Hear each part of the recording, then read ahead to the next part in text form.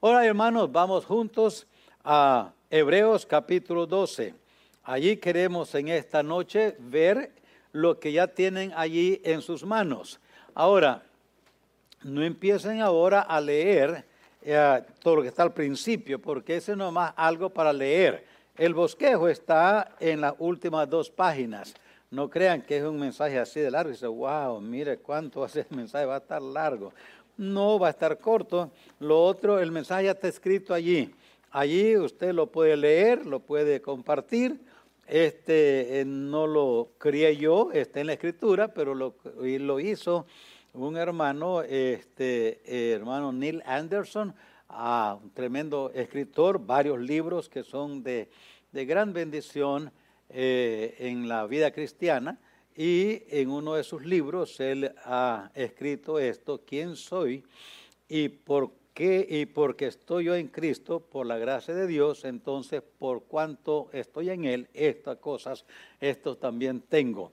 Pero lo que quiero, hermanos, es que veamos entonces eso, ¿verdad?, como un trasfondo y como una base para lo que ahora vamos a estudiar en Hebreos capítulo 12. Note lo que dice el verso 12. Dice allí específicamente que nosotros, tiene allí, en capítulo 12, nos habla allí en el verso 12 de Hebreos 12, por lo cual levantad las manos caídas y las rodillas paralizadas y haced sendas derechas para que vuestros pies, para vuestros pies, para que lo cojo no salga del camino, sino que sea sanado. Seguid la paz con todos y la santidad, sin la cual nadie verá al Señor. Mirad bien, no sea que alguno deje de alcanzar la gracia de Dios, que brotando alguna raíz de amargura os estorbe, y por ella muchos sean contaminados. El capítulo 12 de Hebreos, encontramos allí varias verdades acerca de correr en la vida cristiana. Nos enseña que la carrera, la vida cristiana es una carrera. Y de hecho debemos de entender que en el verso 12 no está hablando allí a nadie que tenga dificultades físicas. No está hablando allí en el aspecto literal, está hablando allí en el aspecto espiritual. Y está haciendo una comparación. Ahora está hablando a la luz de esta verdad, hermanos. Vamos a decir que cada persona que se entrega al Señor, tan pronto nos entregamos al Señor, Él nos lleva a su presencia. Tan pronto somos salvos, Él nos lleva a su presencia. Pregunto, ¿avanzaría el reino de Dios con esa práctica o no avanzaría? No avanzaría. Ahora, vamos a decir que Él nos salva y nos deja aquí en la tierra como nos deja. Pero no producimos ningún fruto para gloria de Él. ¿Avanzaría así el reino de Dios? No. Entonces no hay diferencia. Si Él nos salva y nos lleva tan pronto somos salvos, o si nos deja, pero no hay en nosotros desarrollo espiritual como para producir frutos para Él. ¿Qué diferencia hay? No hay. El reino de Dios no avanza de todos modos porque no producimos. Lo que entonces, la salvación, no hay duda que es una obra maravillosa del poder y la gracia de Dios. Pero por seguro, hermanos, lo que hace la diferencia en el reino de Dios es nuestra efectividad como cristianos, como redimidos. Es nuestra efectividad, es lo que hace la diferencia.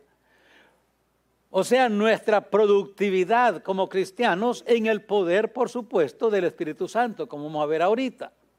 Entonces, de esto está hablando Hebreos 12. Está hablando de redimidos. Los hebreos eran redimidos, pero querían volver a las prácticas bajo la ley. Y el escritor de Hebreos entonces le hace ver esas prácticas nos hace improductivos. De nada sirve que sean salvos si de todos modos no producen. No hay una carrera correcta, no están corriendo bien la carrera cristiana. Por eso él les dice en el inicio, verso 1 y al verso 3, hay que correrla puesto los ojos en Jesús. Y luego en el verso 4 al 11 le dice que hay que correr disciplinadamente. Hay que correr consciente de la disciplina.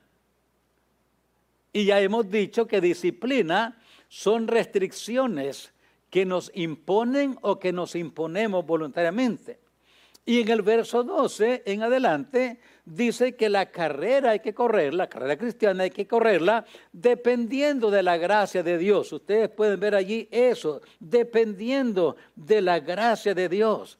Y es a los cristianos, a los redimidos, que nos dice allí, levantad las manos caídas y las rodillas paralizadas. Les dice, ustedes hebreos, no se queden allí redimidos y ahora queriendo volver a un sistema que no va a ser productivo en su vida cristiana, sino levanten sus manos ya que son redimidos y actúen esas rodillas, que no se queden paralizadas, que caminen para el Señor y esas hagan sendas derechas. Y la idea aquí es que caminemos en la guianza, dirección divina, capacitados por el poder de Dios, y en esa condición y con esa actitud dice, seguid la paz y la santidad. Tengan cuidado, verso 15, que no haya en ustedes un espíritu de amargura, de tal manera que por esa actitud dejen de alcanzar la gracia de Dios. Y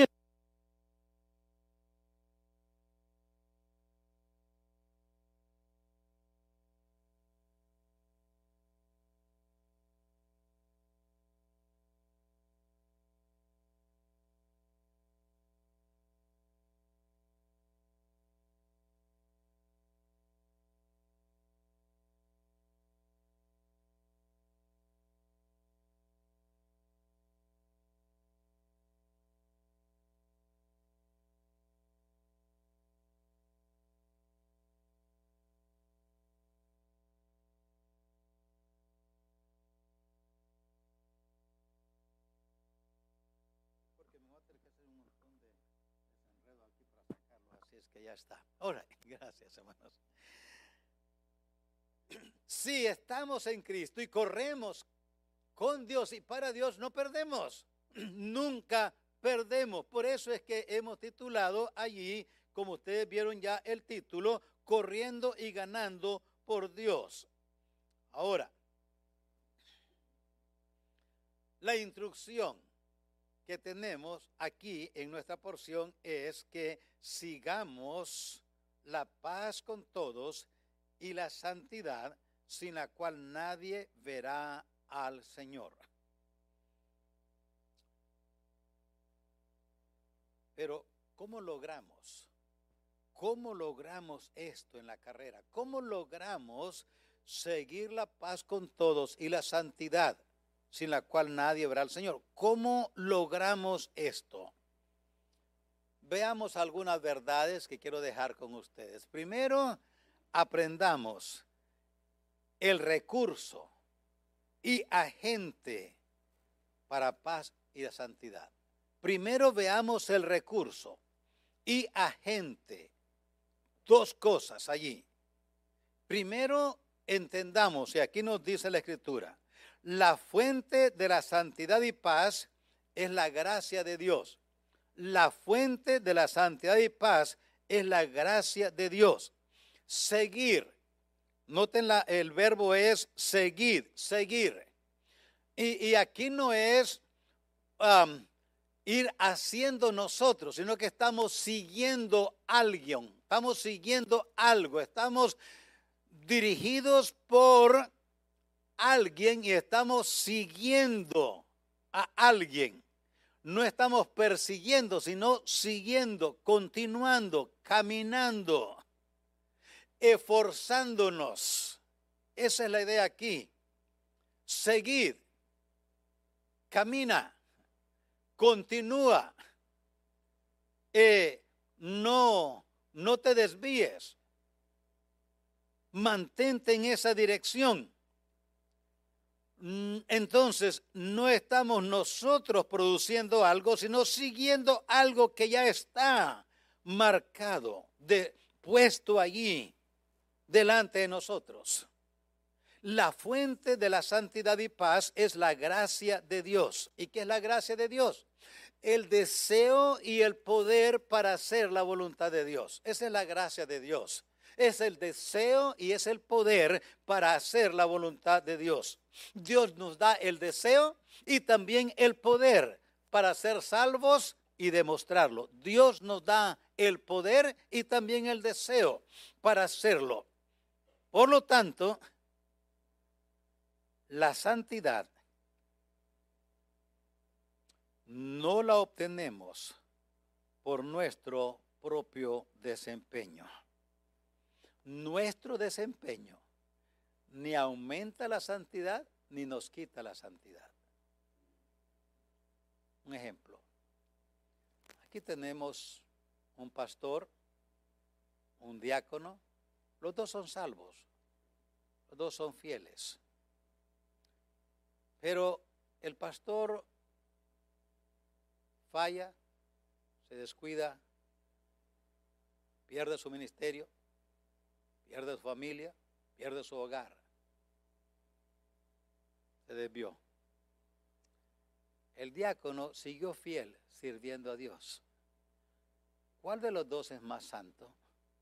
¿El diácono fiel o el pastor infiel? Están iguales. Están iguales. Delante de Dios no es nuestro empeño lo que nos declara y lo que nos hace santos y nos mantiene santos. No.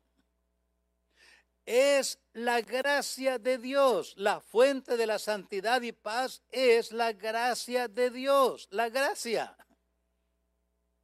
No es nuestro desempeño. Es la gracia.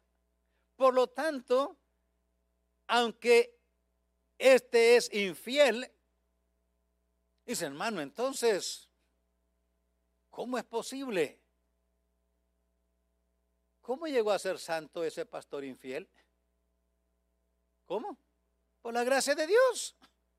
No fue por su empeño, no fue por su trabajo, fue la gracia de Dios en él. ¿Y qué es la gracia de Dios? El deseo y el poder para hacer la voluntad de Dios. Esa es la gracia de Dios. ¿Cómo llegó a ser santo? Por la gracia de Dios. No fue por su empeño, fue la gracia de Dios en él. Es la misma gracia que ayuda al que está fiel. Es igual, la misma gracia. Los dos son santos porque Dios los declaró santos por la gracia de Dios. Ahora, el agente de la santidad y paz, el agente de la santidad y paz es el Espíritu Santo. El agente de la santidad y paz es el Espíritu Santo. El Espíritu Santo nos separa y nos mantiene separados para Dios eternamente. El Espíritu Santo nos separa. Efesios capítulo 1, verso 13. En él también vosotros, habiendo oído la palabra de verdad, el evangelio de vuestra salvación, dice Efesios 1 y el verso 13. habéis y habiendo creído en él, fuisteis sellados, note, fuisteis sellados con el Espíritu Santo de la promesa. Fuisteis sellados. ¿Hasta cuándo? ¿Hasta cuándo fuimos sellados por el Espíritu Santo de la promesa? Verso 14. Hasta la redención de la posesión adquirida para alabanza de su gloria.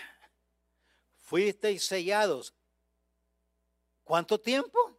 ¿Hasta cuándo? Hasta la redención de la posesión adquirida. ¿Y cuál es la posesión adquirida? Los redimidos. ¿Quién hizo y hace esa obra de separarnos y santificarnos para él? El Espíritu Santo. ¿Hasta cuándo? Hasta la redención de la posesión adquirida. Pero dice, pero yo pensaba que ya somos salvos. Sí, somos salvos ahora del poder del pecado, de la pena del pecado, pero no somos salvos de la presencia del pecado. Un día vamos a ser salvos del poder del pecado, la pena del pecado y la presencia del pecado en el cielo. Hasta la redención de la posesión adquirida en el cielo. Dice la Escritura, no entra en él ninguna cosa inmunda. En el cielo, los redimidos, estamos totalmente libres estaremos totalmente libres de la presencia del pecado. El Espíritu Santo usa las Escrituras para guiarnos a consagrarnos a Dios. El Espíritu Santo usa las Escrituras para guiarnos a consagrarnos a Dios. 2 Timoteo 3:16 nos enseña eso. Dice 2 Timoteo 3:16, toda la Escritura es inspirada por Dios y útil para. ¿Qué hace la Escritura? Enseña, redarguye, corrige, instruye en justicia. ¿Para qué? Verso 17. Para que el hombre de Dios, la persona de Dios, hijo de Dios, sea perfecto, enteramente preparado para toda buena obra. Esa perfección allí, sea perfecto, no quiere decir sin falta. No, maduro, capaz, sea capaz. ¿Qué usa el Espíritu Santo para hacer en nosotros, producir en nosotros santidad y paz? Usa las Escrituras. Y 1 Juan 1 y el verso 7 nos enseña que la sangre de Cristo nos limpia para usar lo consagrado a Dios. El Espíritu Santo nos separa para Dios eternamente. La Escritura nos guía para consagrarnos a Dios. La sangre de Cristo nos limpia, dice, pero si andamos en luz como Él está en luz, tenemos comunión unos con otros y la sangre de Jesucristo, su Hijo, nos limpia. No dice nos limpió, nos dice nos limpia. Es un tiempo perfecto. Nos limpia y nos continúa limpiando. Nos limpió cuando fuimos salvos, pero nos continúa limpiando conforme vamos caminando en la vida cristiana. Así es que el agente de la santidad y paz es el Espíritu Santo. Él es el que nos separa. Y la palabra nos ayuda nos guía para consagrarnos a Dios. Y la sangre de Jesucristo nos limpia de todo pecado. Ahora entonces escuchemos. Nuestro desempeño no nos hace ni más malos ni más buenos. Nuestra obediencia no nos hace ni más malos ni más buenos. Nunca hemos sido ni jamás seremos agentes de autopurificación. Nunca hemos sido y nunca seremos agentes de autopurificación. Nosotros no nos purificamos. Nuestro desempeño no nos hace ni más malos ni más buenos. Y parece que podemos entender, entonces, pues hagamos lo que querramos, comamos y bebamos, que mañana moriremos. Eso no es lo que estoy diciendo, y es lo que voy a explicarles en la otra sección. Nomás quiero que entendamos qué es lo que el pastor infiel perdió. Su comunión con Dios, su compañerismo con Dios, su vida llena de gozo, paz, alegría, contentamiento. Esa él no la conoce. Que ese diácono fiel sí la conoce. Ese pastor no es más malo porque se desvió. La mala naturaleza no puede ser más mala de lo que ya es, ¿o sí? La mala naturaleza no puede ser más mala de lo que ya es. Ya es mala. Y nunca nuestro desempeño va a convertirla en bueno. Jamás. Y la nueva naturaleza que Dios nos ha dado es santa porque Él en su gracia nos ha santificado. El Espíritu Santo hace su obra en nosotros. Usa la Escritura y la sangre de Cristo hace su obra en nosotros. Pero nosotros todavía entendemos que no es nuestro desempeño lo que nos hace. Ahora soy más malo porque pequé. No, no es más malo. Ya era malo. No podemos ser más malos de lo que ya somos. Ahora ya no soy santo, ya no soy aceptable delante de Dios porque pequé. Entonces, ¿cuándo fuimos? ¿Qué obras hicimos para que Él nos aceptara? Ninguna. Fue la gracia de Dios. Entonces, si yo no hice nada para que Él me aceptara, ahora ¿qué voy a hacer para que Él ya no me acepte? Entonces, si hago algo para que Él no me acepte, quiere decir que hice algo para que me aceptara. Por lo cual ahora entonces, si esa es la verdad, entonces ¿para qué la gracia de Dios? El Espíritu Santo, hermanos, tiene un rol importante. Por eso en el siguiente punto quiero que aprendamos mi participación en seguir la paz y la santidad. ¿Cuál es mi participación en seguir la paz y la santidad? Primero, fe para vivir diariamente lo que soy en Cristo. Fe para vivir diariamente lo que soy en Cristo. ¿Y qué soy en Cristo?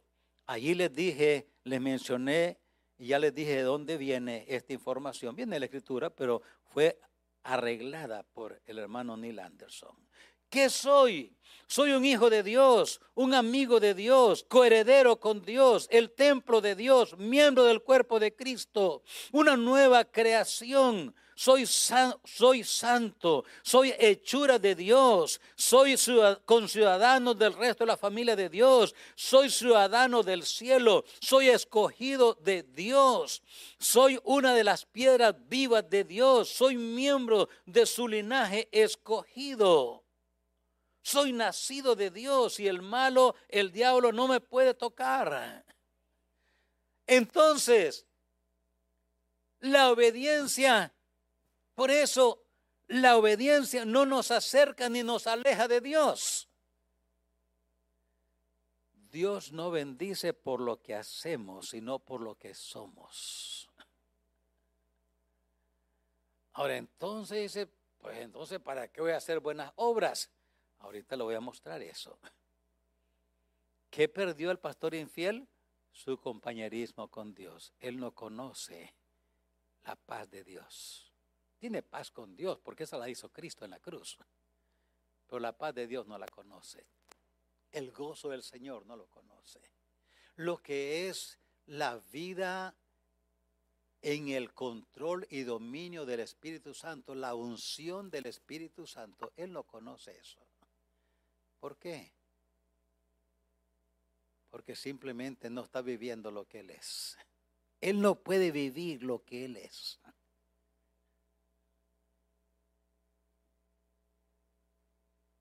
Dios bendice.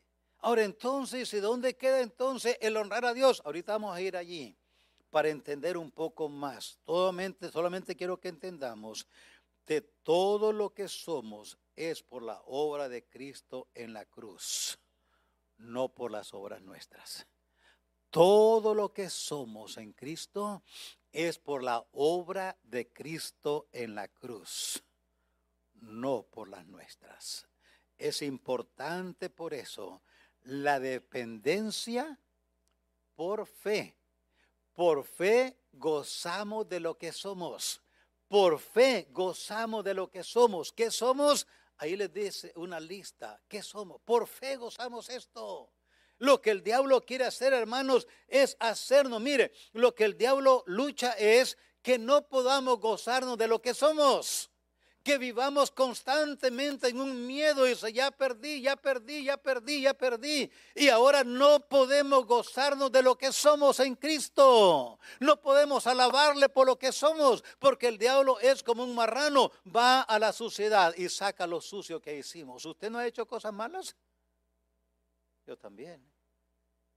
Y por casualidad hoy no hizo nada malo. Ya. Yo hice cosas malas hoy. Todos las hacemos, ¿o no? O usted vive en un lugar tan especial que allí ya no entra ninguna tentación.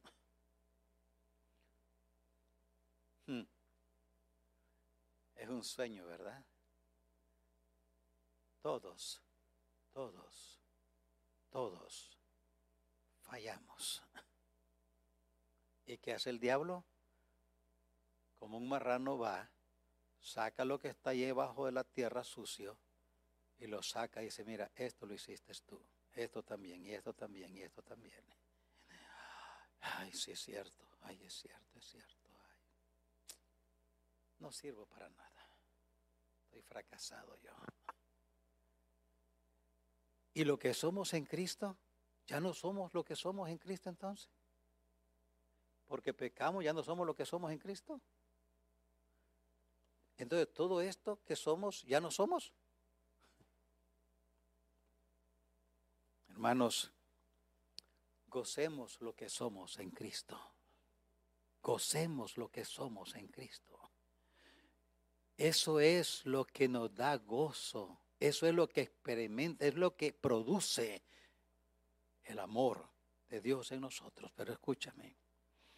Es importante la dependencia por la fe, la sumisión al Espíritu, para que el Espíritu produzca en nosotros el fruto del Espíritu. Es importante para nosotros, por eso, la dependencia por fe. Dependencia por fe, para vivir diariamente lo que soy en Cristo, vivir diariamente lo que soy en Cristo, pero también someterme al Espíritu para que el Espíritu produzca en nosotros los frutos del Espíritu. Gálatas capítulo 5, verso 22. El fruto del Espíritu es amor, gozo, paz, paciencia, benignidad, bondad, fe, mansedumbre, templanza. Es el fruto del Espíritu. ¿Quién lo produce? ¿Nosotros o Él? Él lo produce. ¿Cuándo? Cuando nosotros dejamos que Él controle nuestra vida, Él lo produce. Ahora, con esa demostración del poder del Espíritu Santo controlando nuestra vida, hermanos, transformamos al mundo. así de esa manera. Hoy se hace tanto escándalo, y no estoy rebajando a nadie ni condenando a nadie en este sentido, pero se hace tanto escándalo de que alguien ya fue sanado, el otro también, el otro hizo otra cosa, y hay tanta gente que en el ambiente sombría religiosa, mire, este es profeta, aquel es apóstol, aquel es más que apóstol, y tenemos tantos títulos. ¿Sabe, hermano? ¿No es eso lo que hace la diferencia en este mundo? Son cristianos como usted y yo, humildes, llenos del Espíritu Santo. Y el Espíritu Santo produce en nosotros amor, gozo, paz, paciencia, benignidad, bondad, fe, mansedumbre, templanza. Todo lo que hice fue decirle: Señor, aquí estoy. Toma mi vida. Estas cosas no están bien, Señor, yo las reconozco. Te las confieso. Te pido perdón. Límpiame con tu sangre. ¿Y quién trajo esa convicción? El Espíritu Santo. ¿Y cómo la hizo? Con la palabra. ¿Y quién nos limpia? La sangre de Cristo. ¿Y nosotros qué hicimos? Nada. Ahora entonces, esa dependencia, por eso no solamente mi participación o nuestra participación es en seguir la paz, fe para vivir diariamente lo que soy en Cristo, pero también humildad para vivir una vida de siervo. Humildad. Hermano, yo encuentro que muchos cristianos no se gozan de lo que son en Cristo, porque o se les ha olvidado, no conocen lo que somos en Cristo, o el diablo ha logrado dominarlos con culpa y duda, de tal manera que no pueden ver, alzar la vista al cielo y decir: Señor, gracias, porque la cruz hizo. Por eso, hermano, yo sigo diciendo que el incentivo, el medio más efectivo para mantenernos de esa manera activos, como dice la Escritura, con nuestras manos caídas, levantadas y nuestras rodillas paralizadas, y con una actitud y una vida de triunfo, de victoria, de gozo, de alegría, de contentamiento, es, hermano, vivir una vida de fe en Dios. Fe no para pagar la luz, el agua, el teléfono y el carro y la casa y todo lo demás. No, fe para vivir diariamente lo que soy en Cristo. Vivir diariamente lo que soy en Cristo. Y de esa manera vamos a vivir en una actitud de humildad para vivir una vida de siervos. Humildad para vivir una vida de siervo. Ningún buen desempeño jamás podrá convertirnos en señores. Ningún buen desempeño jamás podrá convertirnos en señores. Jesucristo nos dio el título más alto que hay: discípulos siervos.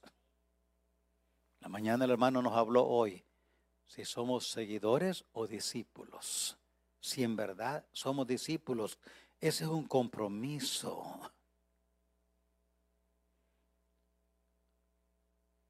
Como discípulos siervos, hay disciplinas que voluntariamente seguimos y servicios que voluntariamente damos. Tito capítulo 2, verso 11 al verso 4.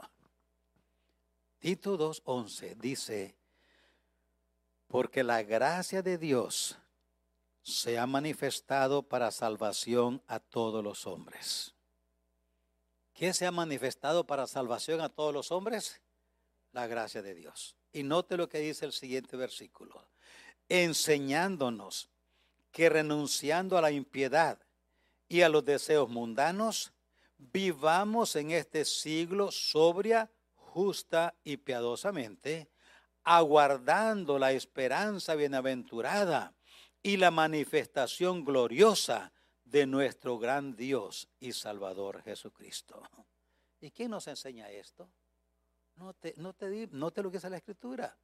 La gracia de Dios nos enseña. ¿Qué nos enseña? Que renunciando a la impiedad, la gracia de Dios.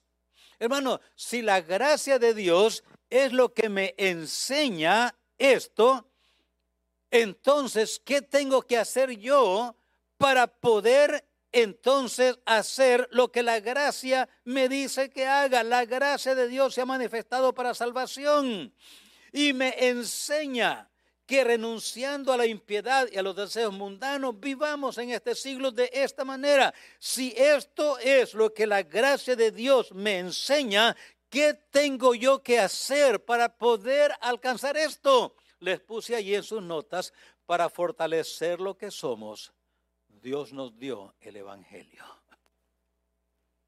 ¿Sabe, hermano, qué es el Evangelio?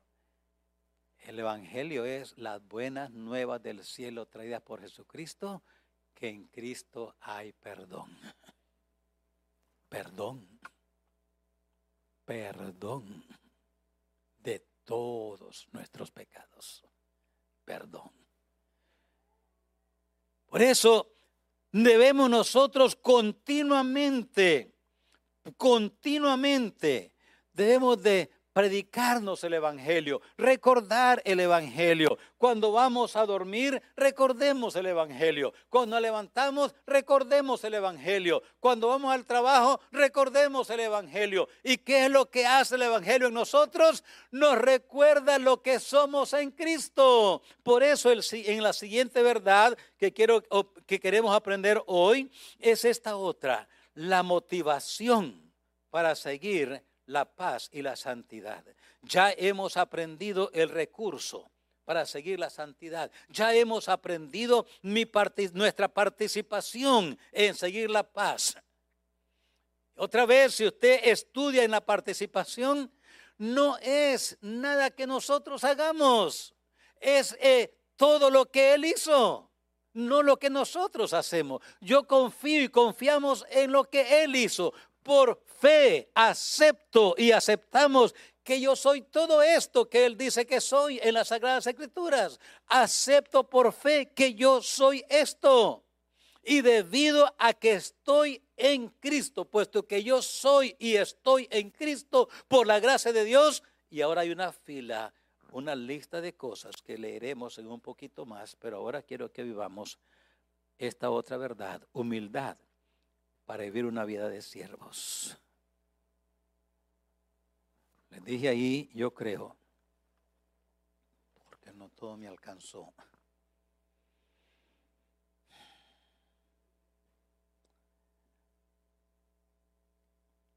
Como discípulos y como siervos, hay disciplinas que voluntariamente seguimos. Y hay servicio que voluntariamente damos. Esa es la gracia de Dios.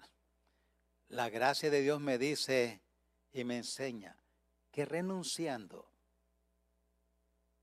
vivamos de esa manera. ¿Y cómo hago para hacer esto? Recordemos el Evangelio. Por eso es la tercera verdad.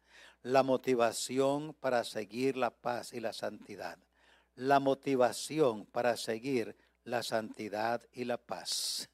La motivación, primero, un permanente recuerdo de nuestro pasado, de nuestro presente y de nuestro futuro. Un permanente recuerdo de nuestro pasado, de nuestro presente y de nuestro futuro. ¿Qué éramos antes? Les puse allí, ¿qué éramos antes de ser salvos? ¿Qué éramos? Efesios capítulo 2, verso 11 nos dice, ¿qué éramos antes de ser salvos? Antes de ser salvos, dice el apóstol Pablo, En Efesios 2:11, por tanto, acordaos, note la palabra, acordaos.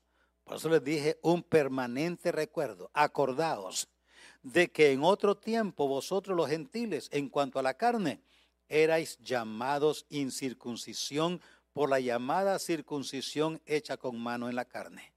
En aquel tiempo, antes de ser salvos, estabais sin Cristo, alejados de la ciudadanía de Israel, ajenos a los pactos, a la persona de la promesa, sin esperanza y sin Dios en el mundo. No sé si ustedes vieron las noticias, pero me quiebra el corazón. Allí estaban, creo que eran 5 niños o 7 niños abandonados allí. No sé si vieron esa noticia. Ahí los dejaron. Eran 5, ¿verdad? Ahí quedaron abandonados. Abandonados. Cualquier coyote se los podía comer, cualquier víbora les podía picar, cualquier cosa les podía hacer. Pasar allí la noche y el día, esas 5 criaturas abandonadas, a morir de sed, de hambre, de todo. ¿No les parece un cuadro extremadamente triste ese? Qué triste.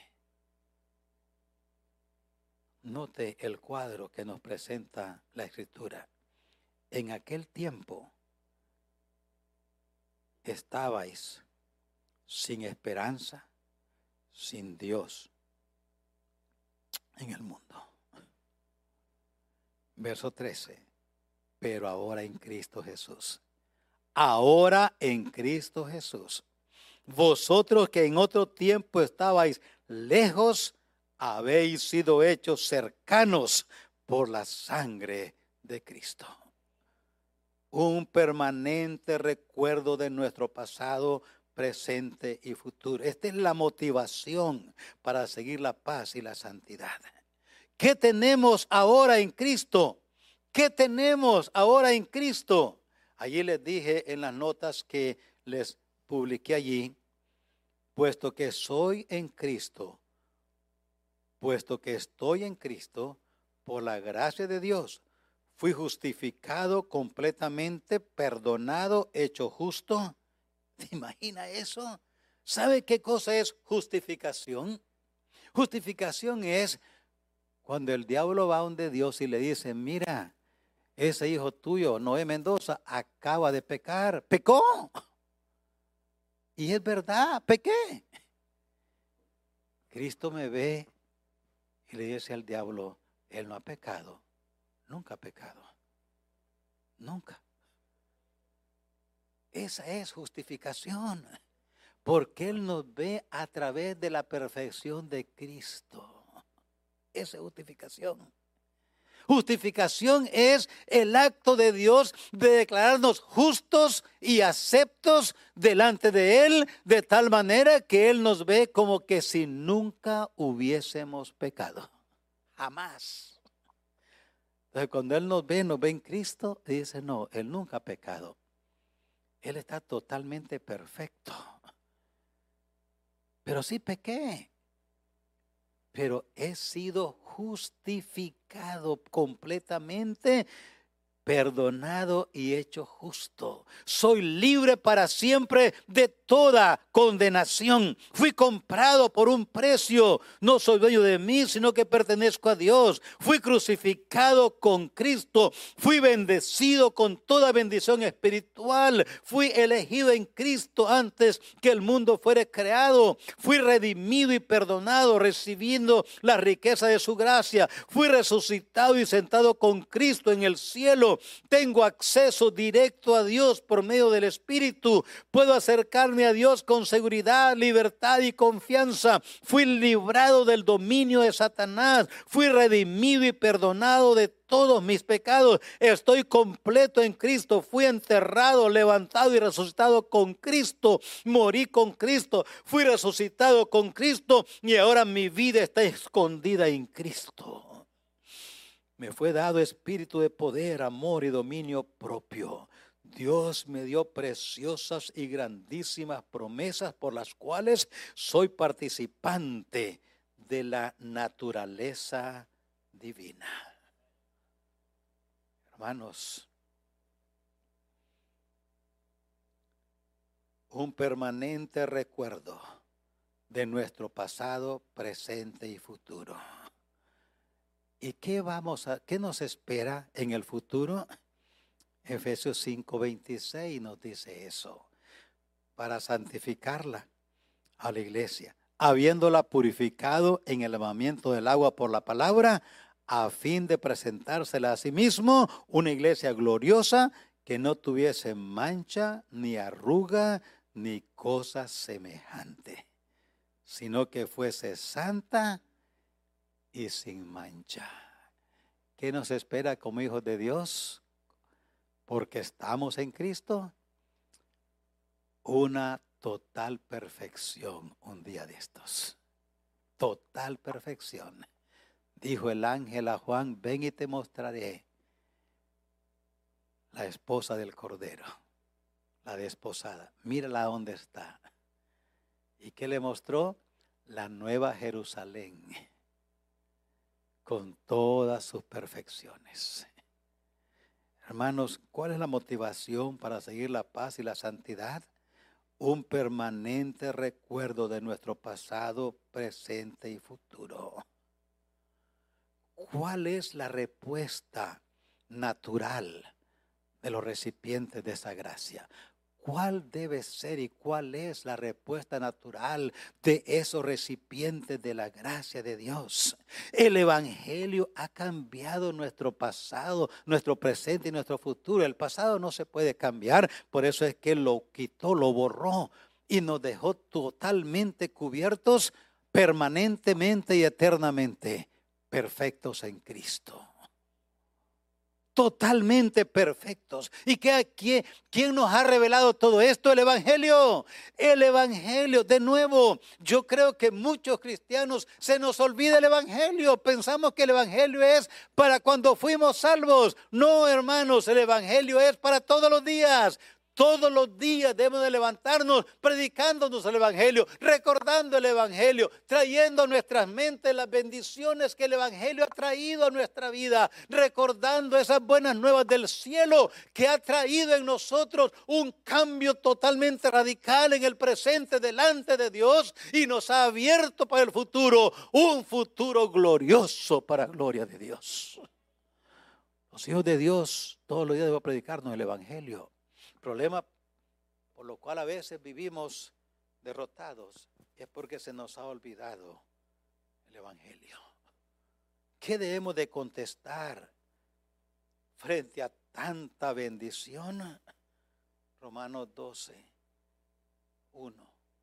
Así que, hermanos, os ruego por la misericordia de Dios que presentéis vuestros cuerpos en sacrificio vivo, santo, agradable a Dios, que es vuestro culto racional, natural. Esa es la respuesta normal y lógica de uno que ha sido transformado por el poder del Evangelio y vivimos ahora gozando de lo que somos, y ahora hay en mi mente y en nuestra mente un constante recuerdo de cómo Dios me ha cambiado, de lo que Dios me ha hecho, de lo que Dios me ha dado, de lo que soy en Cristo y de lo que tengo en Cristo. Y ahora entonces ese recuerdo, esa realidad hecha realidad, esa verdad hecha realidad en mi vida, en la experiencia de la vida diaria, por fe en Cristo Jesús, nos va a llevar a una respuesta natural de decirle al Señor: quiero vivir para ti, no puedo otra cosa, después de tanto que he recibido. ¿Cómo responder de otra manera? Sino en la carne.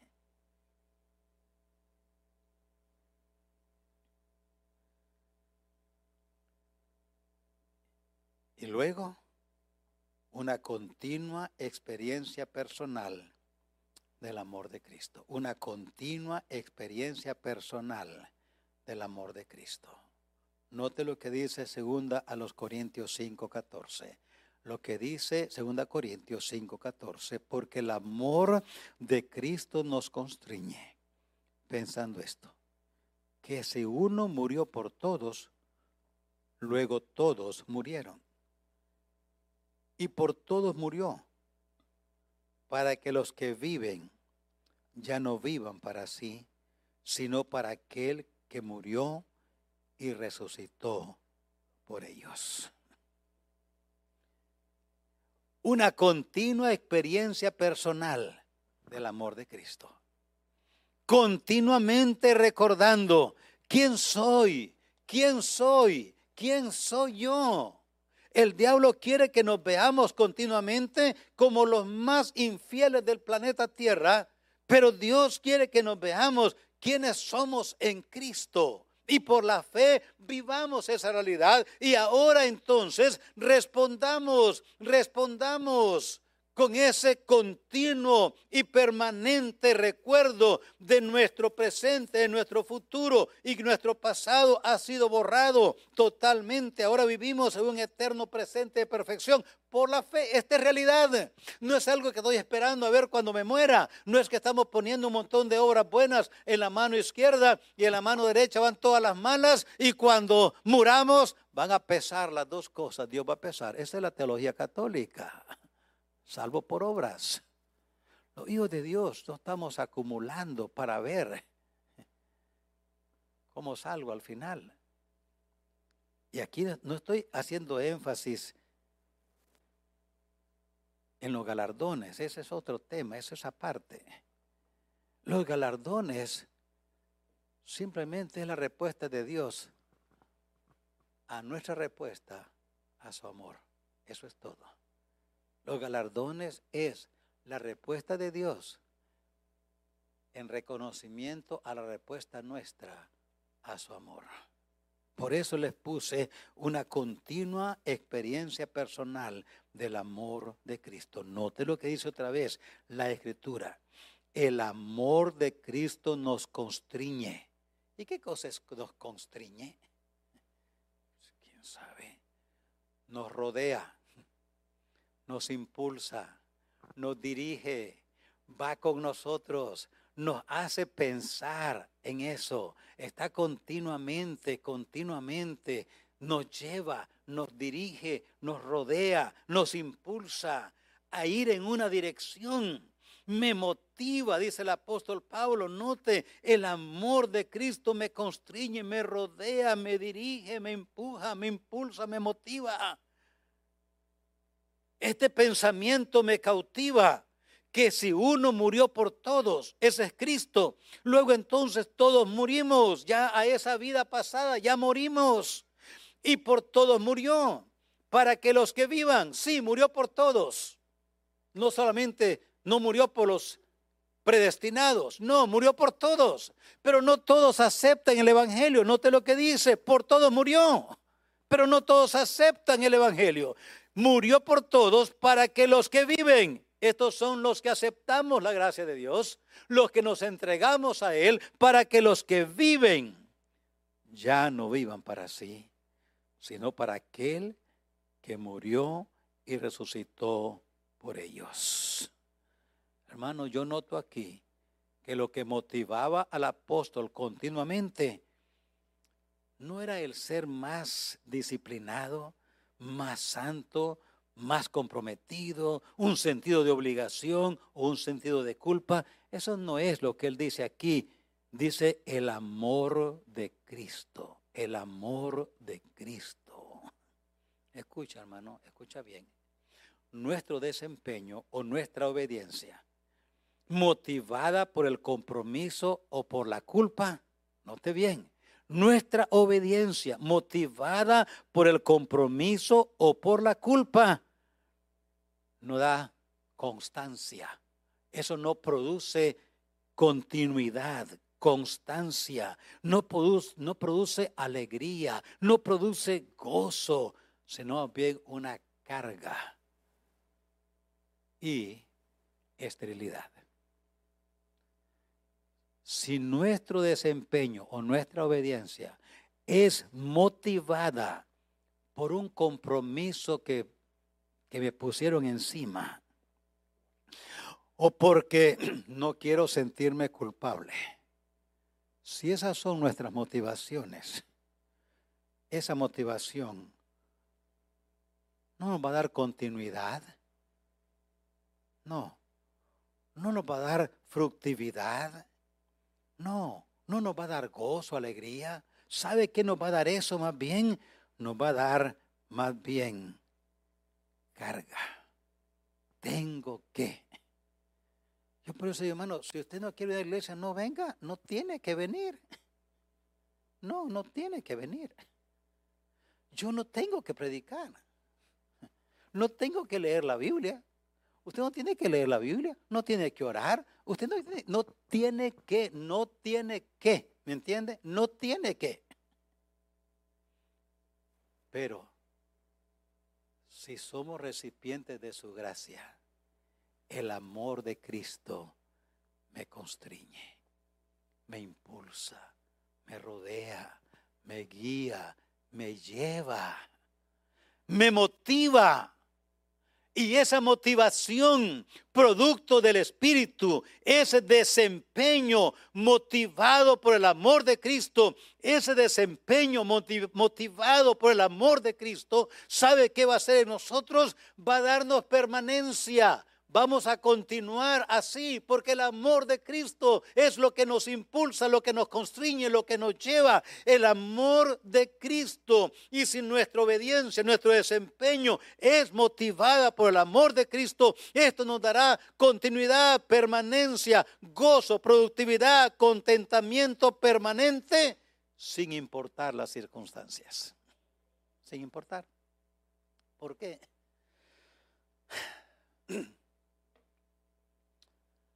Porque el amor de Cristo.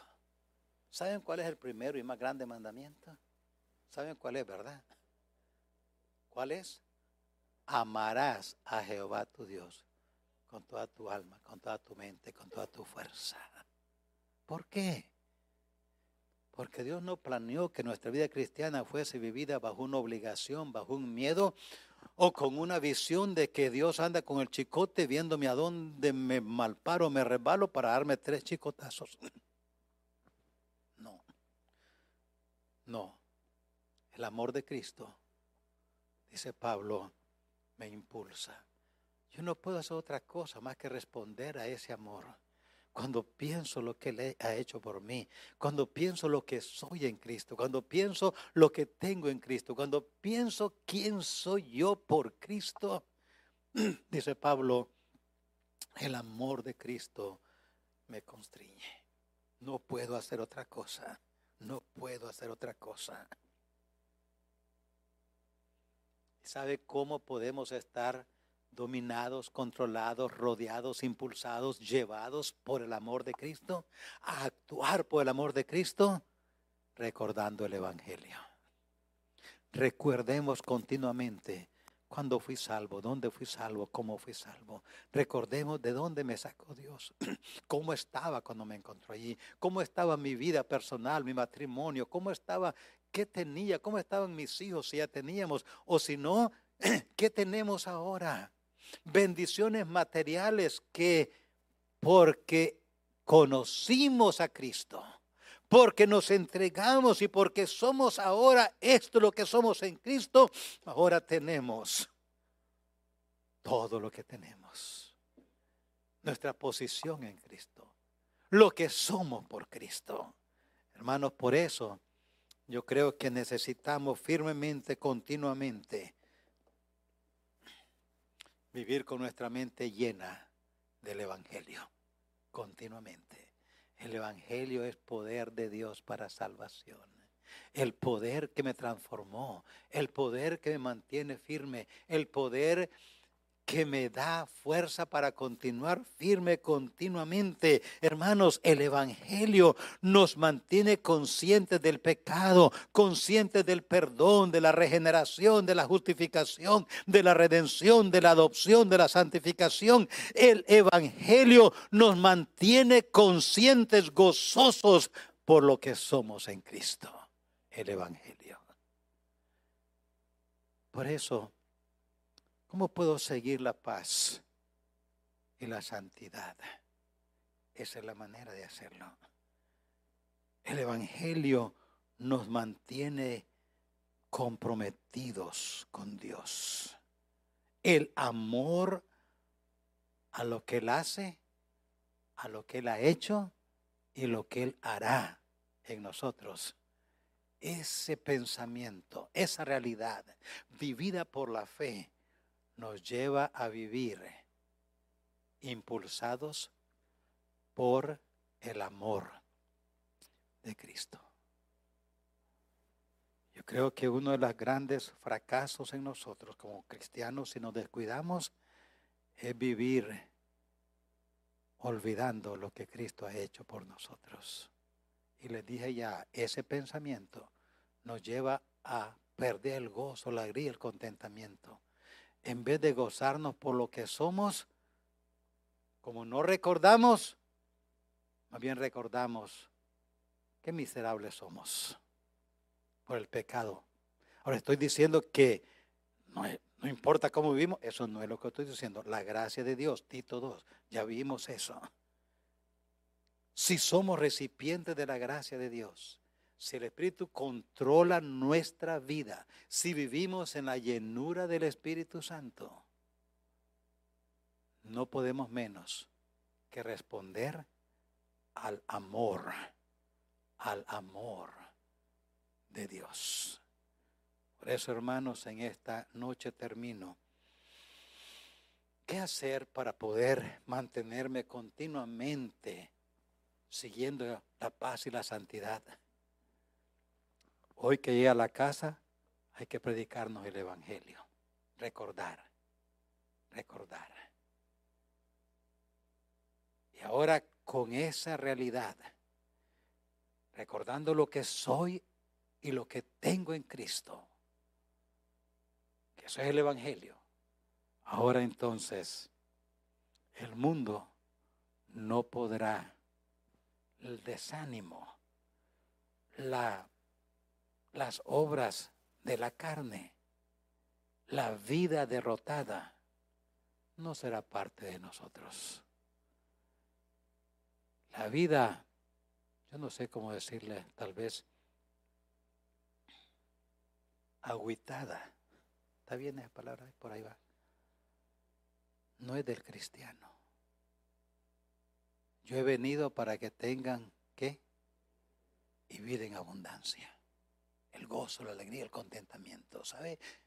Pero si volvemos a la carne, dice la Biblia, el que siembra para la carne, de la carne segará corrupción. Ahora, entonces, ¿dónde quedo como cristiano? Me dejó pastor como, pues no hago nada, aquí me quedo. No, eso no fue lo que lo dejo con el Evangelio, predicándonos el Evangelio, recordando el Evangelio, viviendo en el ambiente del Evangelio. Esto es lo que Cristo ha hecho por mí. Y ahora con todo esto, ahora puedo correr y ganar por Dios y para Dios. Dependiendo continuamente de la gracia de Dios. Vivir en esa fe, en una permanente dependencia de Él, me va a llevar a ser un siervo, un discípulo, a ser humilde. Y la humildad nos va a dar más gracia, porque Dios da gracia a los humildes. Eso me va a llevar a una sumisión al control del Espíritu Santo. Y si el Espíritu Santo controla nuestra vida, el Espíritu Santo va a producir en nosotros el gozo, el fruto del Espíritu, que es gozo, paz, benignidad, mansedumbre, paciencia. Y un cristiano con todos esos frutos será un cristiano alegre, feliz, contento, victorioso. Un cristiano con quien queremos compartir continuamente, porque es bonito estar en la presencia de personas así. Por eso dice la Escritura, y terminó: mirad bien, no sea que alguno deje de alcanzar la gracia de Dios, que brotando alguna raíz de amargura os estorbe, y por ella muchos sean contaminados. No sé, hermanos, el diablo quiere continuamente querer hacernos vivir miserables, trayendo nuestro pasado al presente. Por la fe, llevemos nuestro pasado pecaminoso y nuestras fallas presentes a la cruz. Ese es el Evangelio. Y allí gocémonos en lo que somos. Las confesamos, por eso le dije, el Espíritu Santo usa la Escritura y la sangre de Cristo. Por eso, para vivir en esa vida de constante gozo y santificación en Cristo. Hay dos extremos, hermanos. Hay un extremo que dice de cristianos, no importa cómo vivamos, Dios me ama y así me ama, todo va. Esa no es gracia, esa es desgracia. Pero hay otro grupo que podemos caer en él. Si yo vivo en esta línea de mandamientos y mandamientos y mandamientos que yo me pongo. Y todo lo que estamos haciendo es, mientras más larga es la lista y más estricta somos, más fácil nos tortura el diablo. Porque ¿usted nunca falla? Ya dijimos que sí. Por cada falla, un chicotazo. Y mientras más fallas, más chicotazos. Eso es lo que el diablo quiere que creamos. ¿Qué perdemos cuando desobedecemos? Nuestra comunión con Cristo. Nuestra comunión con Él. Olvídate del fruto del Espíritu. En esa condición es puro fruto de la carne. Tal vez nos disfrazamos, como de parte de lo que he predicado, podemos disfrazarnos de religiosidad, pero en el corazón no hay paz, no hay gozo, no hay alegría, no hay contentamiento. Y aunque aquí en la iglesia nos pongamos la máscara, nos traemos nuestro disfraz y venimos bien bonitos en el hogar, en el trabajo, en la escuela, donde vivimos, no dejamos salir el olor de su presencia. No, Él ha derramado en nosotros el olor de su presencia. Pero ese olor no sale. Porque a la primera violación, y hermanos, yo también he estado allí. A la primera cosa que alguien me diga, ya estamos explotando la carne. A la primera cosa estamos reclamando, estamos acusando, estamos condenando y estamos diciendo, ¿por qué? ¿Sabe quién es ese? La carne. Pero cuando es el Espíritu quien controla, todo lo demás cambia. Seguid la paz y la santidad. No en una lista de mandamientos. Le repito, mientras más larga es la lista y más estrictos somos, más rápido el diablo va a hacernos sufrir más. Porque continuamente va a mantenernos, ya quebraste aquí, ya quebraste allá, ya quebraste allá. Eres un miserable que para nada sirves. ¿Y cuántos cristianos hay que confesamos hoy nuestro pecado y mañana lo volvemos a hacer? Por eso, prediquémonos el Evangelio y vivamos en la plenitud del Espíritu Santo.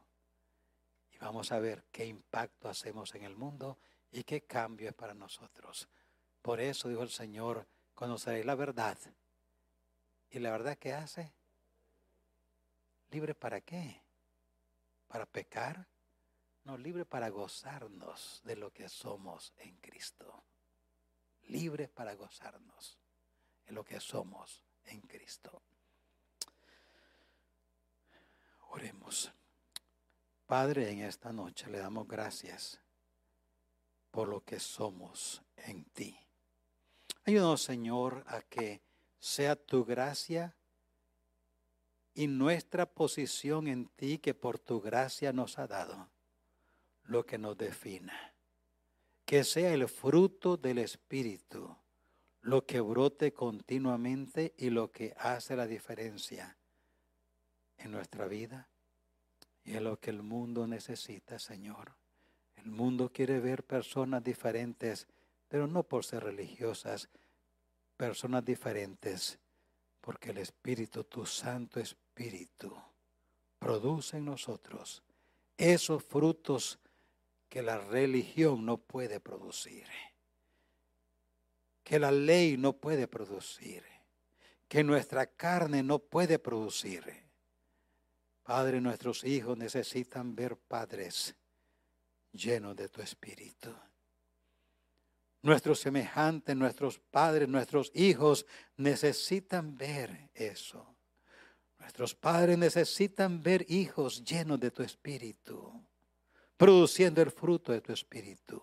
Nuestros compañeros de trabajo, nuestra gente con quien nos rodean, necesitan conocer cristianos llenos del Espíritu Santo. Que el fruto adorne esa vida llena de tu Espíritu. Padre, ayúdanos y te damos gracias porque esto es posible, porque ahora somos nuevas criaturas en Cristo Jesús. Ayúdanos, Señor.